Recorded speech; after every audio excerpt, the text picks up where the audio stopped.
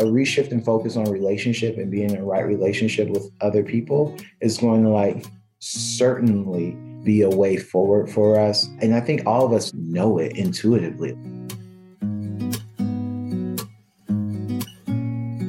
Hey everyone, this is Ashley Menzies Babatunde, and welcome to another episode of No Straight Path, the highs, the lows, and the lessons learned. We are back for part 2 with Yvorn Doc Aswad, pediatrician, psychiatrist, activist, and aspiring author. Let me tell you, this episode was filled with so many gems, and it almost felt like church. Like I was about to scream amen. I think I did. I think I screamed amen a few times. But he is just so wise, and I think you're going to learn a lot from this episode. So let's get to it.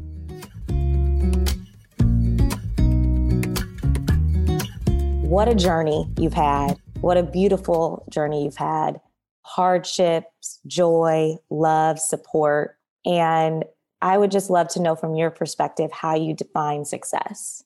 Wow. Ooh, when's the last time I thought about that question? I have such a weird relationship with it because I think I'm like working hard to sort of counter a lot of the narratives given to us, like young adult self narrative of like, there's such a coded way of talking about being successful in college. It's just like, you never said that you got a good grade or you never said you got an internship or whatever. It was always like, you use the phrase doing well. Oh, like I did well on this. And even as adults, it's this like, he does well for himself, which is to say he has a good paying job, right? It's such a euphemism that's like coded upper middle class talk. And I can certainly go down the whole tirade about how like social ills, but this isn't that conversation. My definition of success is like a really strange one because I just feel that like success too often is a product of capitalism, is too often a product of like some very outward facing things, and very seldomly does it like really ask us to be internal and inward facing and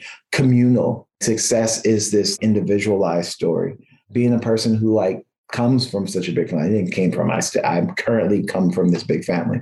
I just feel that like success is a tribal thing. It's a communal thing. How do your people get through? How do you make sure that you and all your loved ones are good? And shout outs to like Gen Xers in their mindset, making sure that their people was good, was making sure they had a lot of money to make sure that like people's daily needs are met. I'm not trying to not say that that's important. Obviously, like nothing matters if you broke. I know Kanye's canceled, but one of the best things he ever said is money isn't everything, not having it is. Yeah, if you're broke, that's the world to you. Okay. So I'm not trying to discount that.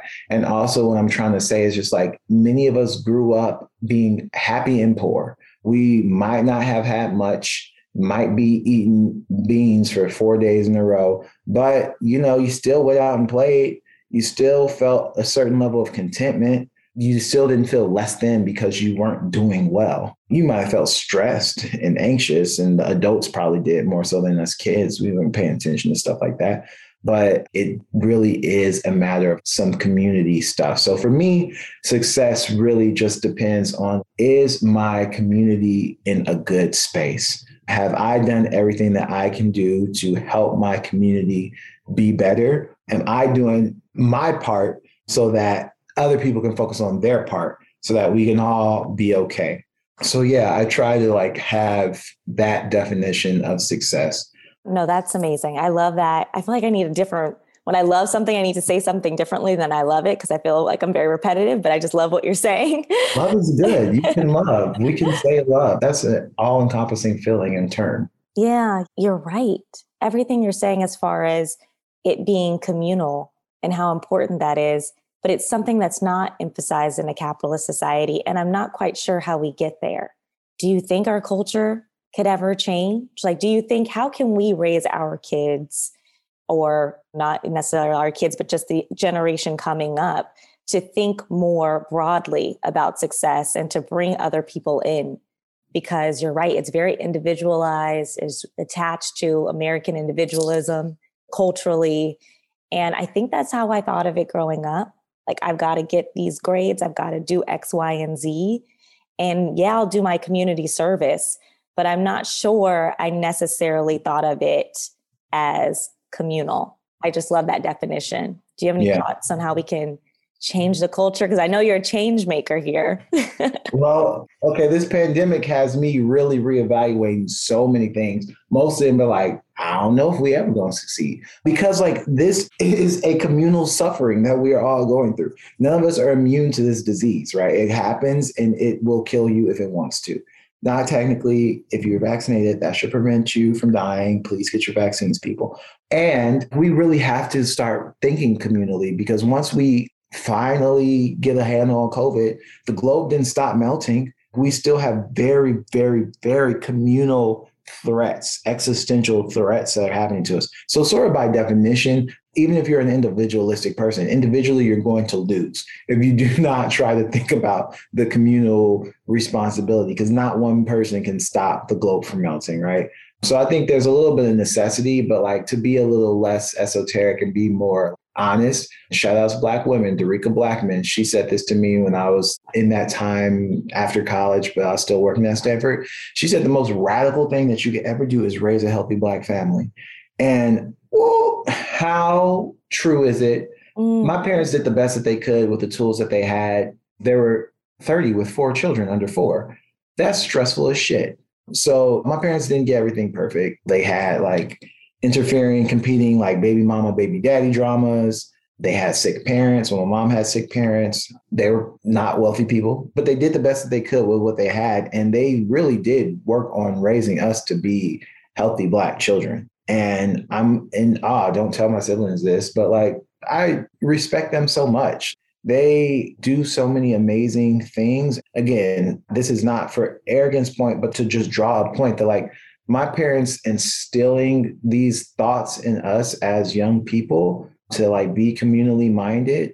Like I have a brother who is just has a successful government career, a brother who is an independent artist who's like living in downtown Los Angeles, like painting murals and getting paid by NFL and able to monetize his art in ways that support himself, but also still creating beautiful things. And my sister has had her own like radical experience of like being a person who's just like thinking that she was interested in academia and going and pursuing that route and studying religious studies and philosophy. And then like having her own sort of awakening and realizing how much she cares about kids with disabilities. And now she's working and serving those children.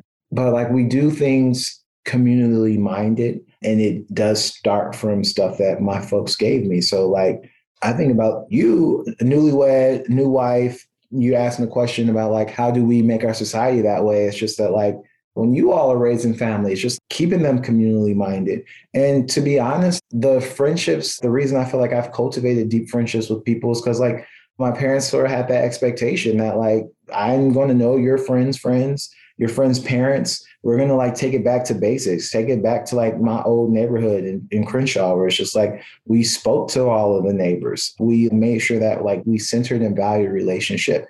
A reshift and focus on relationship and being in a right relationship with other people is going to like certainly be a way forward for us. And I think all of us know it intuitively. We know that this pandemic, we feel isolated. So it's just getting back in community. Be you a person who believes strictly in creationism or evolution or some hybrid of the two. Humans are not individual animals. We exist in community and we do better in community. It goes against God. It goes against our evolution to not be in community. I love that as well. Like I completely agree. And it does. It's like we have the chance to kind of change the narrative. And this is a really big part of our life. Like the pandemic is just so life changing. And so I think it'll certainly inform our experiences going forward, and we'll be able to pour this into our children. And I'm even thinking too, like I used to think, where am I going to live so I can have a certain career and have a certain job? Now I'm thinking, where am I going to live so I can build community with my family and we can raise our kids together the way that my parents did that? Because when you get to a point where you are now, I've always had close relationships with my family members, but we haven't been in the same physical space in quite some time because of life. People moved away for jobs, other school, everything. We have to go away for a while. Like you're in Rhode Island right now. Bless you. And so it has made me really think about creating a plan so we can all be in the same place and grow together and basically instill those values of community. I love that definition. Thank you for sharing that. I have a few more questions. One question is more so about outside of the doctor, Doc, the funny Doc. Your social media is so hilarious. And I find it so interesting that people have had such grief and hardship, also have so much joy and laughter in their life. And you appear to be one of those people. And so I wanted to know, why are you so funny, Doc? Where does this come from? One of my brothers, who I think is the funniest person I know, he does not think I'm funny. And also one of my exes, she definitely doesn't think I'm funny. So that's a mess. But I'm going to just say that, like, I do feel and I do think that, so to be a little bit of a psychiatrist for 2 seconds, there's this concept of defense mechanisms, which is to say that when you have things that threaten the psychosocial self, you find ways to contend with that, and you find ways to like emotionally heal from that, right?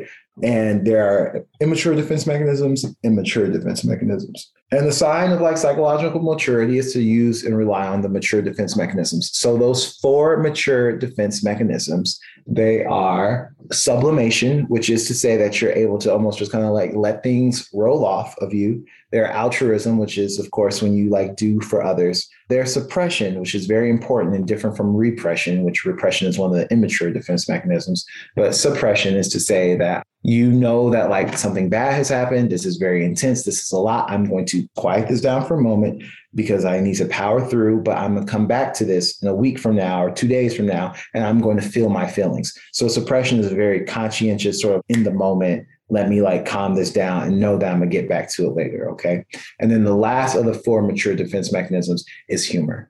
And it is just knowing how to find the sublime and the absurd in the situation and to really not take oneself too seriously, such that something bad that happens is just like the end all be all, right? I think there's so much about like having joy. The old school church tells you like, joy, the world didn't give it and the world can't take it away.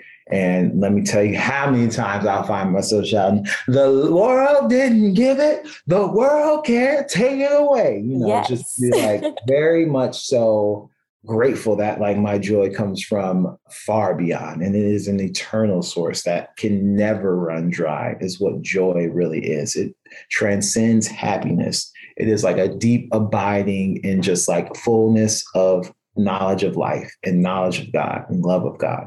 Don't let me preach. Amen. I was about to say, we're actually going to church today. But so with that, like humor is like one of those things that's like birthed out of joy. And it is just like, I recognize that this is a hot mess express. You know, I had a patient come in the other day and woo, the curveball she was throwing at me. I was just like, sis, I can't catch them all. I can't. Like, you just got too much going on in your life. We laughed about it, just recognizing that I am gonna catch them all. You know, we're here, you're throwing them, and I got my catcher's mitt on, and we're just not going to let all the craziness bring us down. I rely a lot on humor as my most vocal of my defense mechanisms. Quietly, I suppress quite a bit, and quietly out loud, I'm an altruistic person. I know that. I really degaff, so I supplement a lot. People come to me with their anxieties. I'm like, what are you tripping about? Just chill out. It is a bit of an intentional practice around the mature defense mechanisms. And it was a practice so much to the point that it's not practice anymore. I just do it. So I think that's where the humor comes from. Well, that was a very impressive response to a question that I didn't expect that response. So thank you. And for just like that lesson, I'm going to certainly do a little bit more research after this. Mnemonic is SASH, if you want to look into it. Okay. SASH. Okay, definitely. Because that's been my favorite pastime lately, is just really looking into like psychiatry and psychology and how humans think and work. I feel like it's just very helpful as being an attorney and just to be a better human. So I love that kind of stuff. I always randomly joke saying, I should have been a psychologist. And my husband's like, well, you're an attorney. So yes, there's that.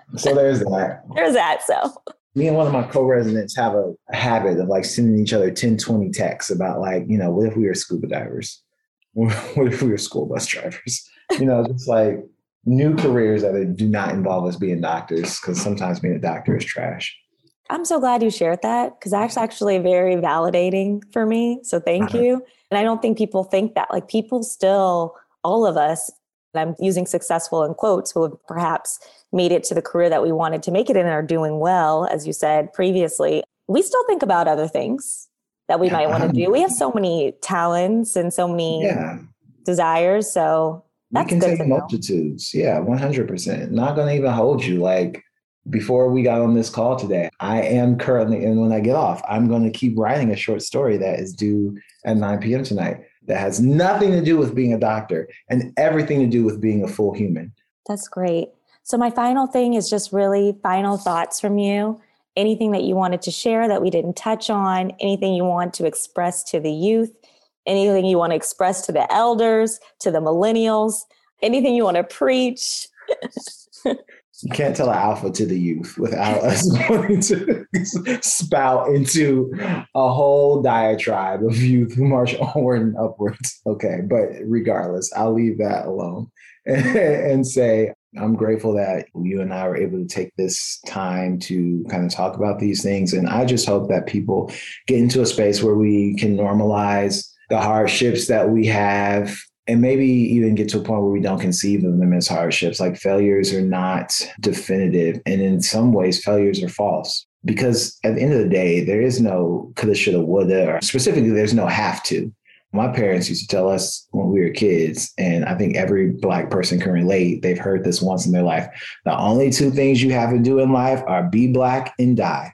That being the case, you don't have to go to grad school. You don't have to get that job. You don't have to do those things, right? These are not requirements to live. There is no requisite that said that these things are things you have to do, right? So if you're doing them, it's because you feel that like this is a way that I'm living in my values and I'm aligning in my truth. And these are the things that the world told me that are the metrics that I have to get through to get to that next space. And it's like, okay, fine. But like recognize that for what it is. Okay. Do not associate your self-worth and your self-value with what societal constructs have placed on you. The only things you have to do is live an abundant life. You know, John 10:10, which I sign in all of my emails very quietly. No one will notice unless they pay attention to it. But John 10:10, you know, the enemy came to kill, steal, and destroy. Life came that you might have life and have it more abundantly. That's the only have to you have in this life, is to live an abundant life. So I just implore everyone to just sort of divest yourself of these ideas of there's one way of being. There's 7 billion of us on this planet. Therefore, there are 7 billion ways of being. And just try your best to live the most abundant life you can. Thank you for listening to another episode of No Straight Path, the highs, the lows, and the lessons learned. Remember to share this episode with friends and family. And if you like what you hear, please go on to Apple Podcasts, Spotify, or wherever you listen to podcasts to rate the show. It helps other listeners find No Straight Path. Let's spread the message, everyone, and make sure that millennials feel less alone. There's no straight path in your career and life, and that's okay. It's honestly what makes the journey exciting. So let's get inspired together. I hope you have a great week.